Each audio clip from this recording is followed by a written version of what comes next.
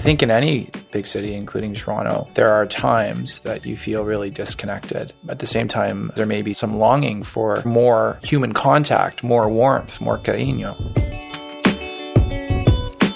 That is Mike Smith, and this is Tiny Conversations. I'm Brian Colley.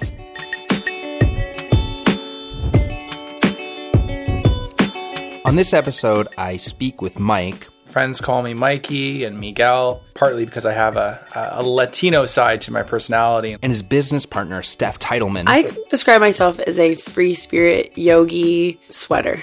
I like to sweat. About their new project, Fresh Summer Fiesta. For those who don't know, Fresh Summer Fiesta is an outdoor event involving yoga, meditation, music, and catered food and drinks. The idea is to bring people together who want to connect on a deeper level.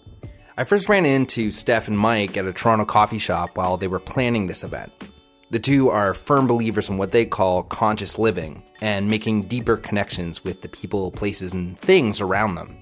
I decided to invite them over to my place to talk about what it means to make a deeper connection and why they think that can be so hard. Here's that conversation. For you both personally, where did this concept of an entire event sort of centering around conscious living kind of start? So I hosted a few communal gatherings in the park with food and drink and yoga last summer in 2014. And those were just small, intimate gatherings of friends and their friends.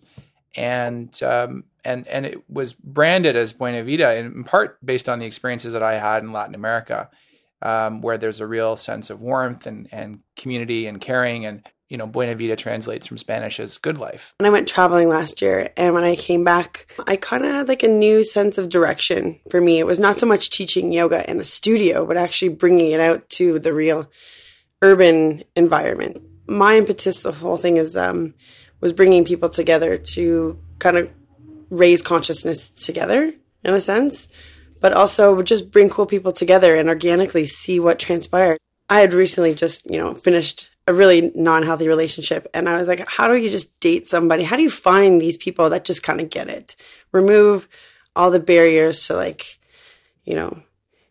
religion and all that stuff. How do you find somebody that just kind of gets it, health-wise, fitness-wise, consumer-wise? It was just really I found it really tricky to date. So I wanted to bring people together that just kind of got it to remove all that. Well, one of the things I personally like about the city is there's so many people of different kinds, all living together, different interests, different backgrounds, different goals and dreams. And you very clearly are, identifying sort of, it seems like one group who might have these similar interests and bringing them together. Why do you think that's so important? For me, it did start in Peru, and I was deeply touched by the people that I met there. I spent a year in a small town in the Andes. And during that time, I was really so blessed by the generosity of people. And in Spanish, there's a word cariño, which cariño translates as caring or kindness. So I experienced a lot of that warmth and that caring, which, coming back to North America and even in a city like Toronto, I want to see more of that. I think it's trying to create the things that we long to experience. I think because there's so much untapped potential in the city, and everybody has greatness that they want to experience, and we need everybody's to bring in their collective skill and experience. We have a lot of say in the city, where we put our dollar, what we do, what we say out loud, in a protest even, or even a peaceful protest, we have a lot of say. So we kind of just bringing a collective together. There's so much potential. I don't know what that potential is, but there is a lot of potential to just make things move, make change or create positive change together in many different ways. In contrast to that, so you've had these amazing experiences and you felt, okay, there's potential here. And you obviously see that. That's why you're creating this event. You're something good, let's make it happen more.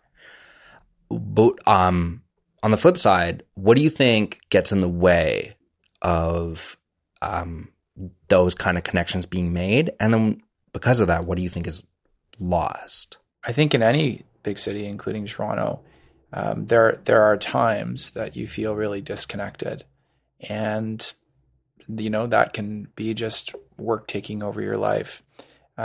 Perhaps not being able to eat so healthy and things like that. But I think there's really a sense of disconnection, but at the same time, as there may be some longing for for more human contact, more warmth, more cariño. We have X amount of time. How are we going to spend that time? And like free time after work, after your money is made, what do I do with it?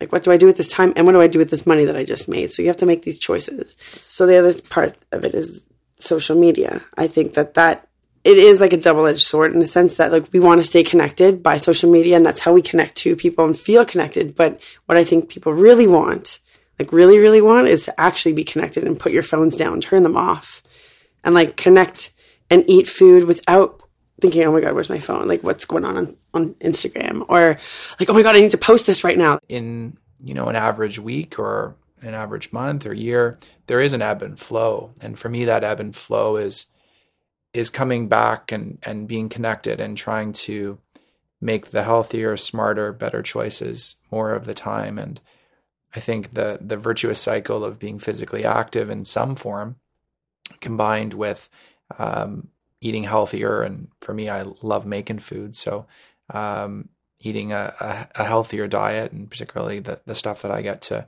make myself, and are part of keeping me balanced and happy. So right now in particular, it's kind of reconnecting with that. I was traveling and I felt so connected. And then like over the course of a couple months, I started to feel disconnected. Like, where am I? What am I doing here?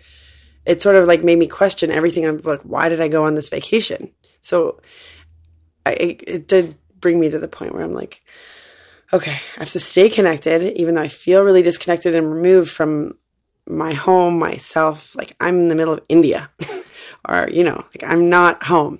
I feel as much as it's a connected area, I felt really disconnected. So I had to like regroup myself and like actually come home and reground myself. It was that like turning point in my life where like I thought I was on the right path, and then I was definitely not in the moment. So I needed to like remove myself from that so that I'm not, wasting more time and energy. So I came home. There's, I think, something about building new relationships built on something shared with like-minded people. And those might be friends of friends, or just people that you, based on shared interests and values, get to connect with, whether that's in a yoga studio, CrossFit, just the ordinary gym, or elsewhere. Those synchronistic connections, they happen, but we want to create more of them. And I think there are moments and times, particularly based on the trusted relationships, we're trying to create something that's shared and communal, that is a new and beautiful and safe space.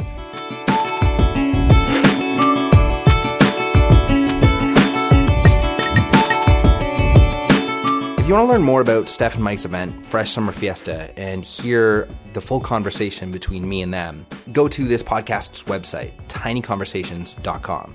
If you use the discount code PEAKBAGGERS, you can get $5 off the event. Again, I'll put all the links and stuff on the website. If you like this episode, make sure you subscribe. Every episode will automatically be downloaded to your phone or computer. It's really easy, and once you've subscribed, you don't have to do a thing to get new episodes. If you're already subscribing, I would really appreciate if you could tell a friend about this podcast, or even better, write a review in iTunes. It would really help me out. Okay, that's all for me. I'll be back in 2 weeks with another episode. Again, I'm Brian Colley. Thanks so much for listening.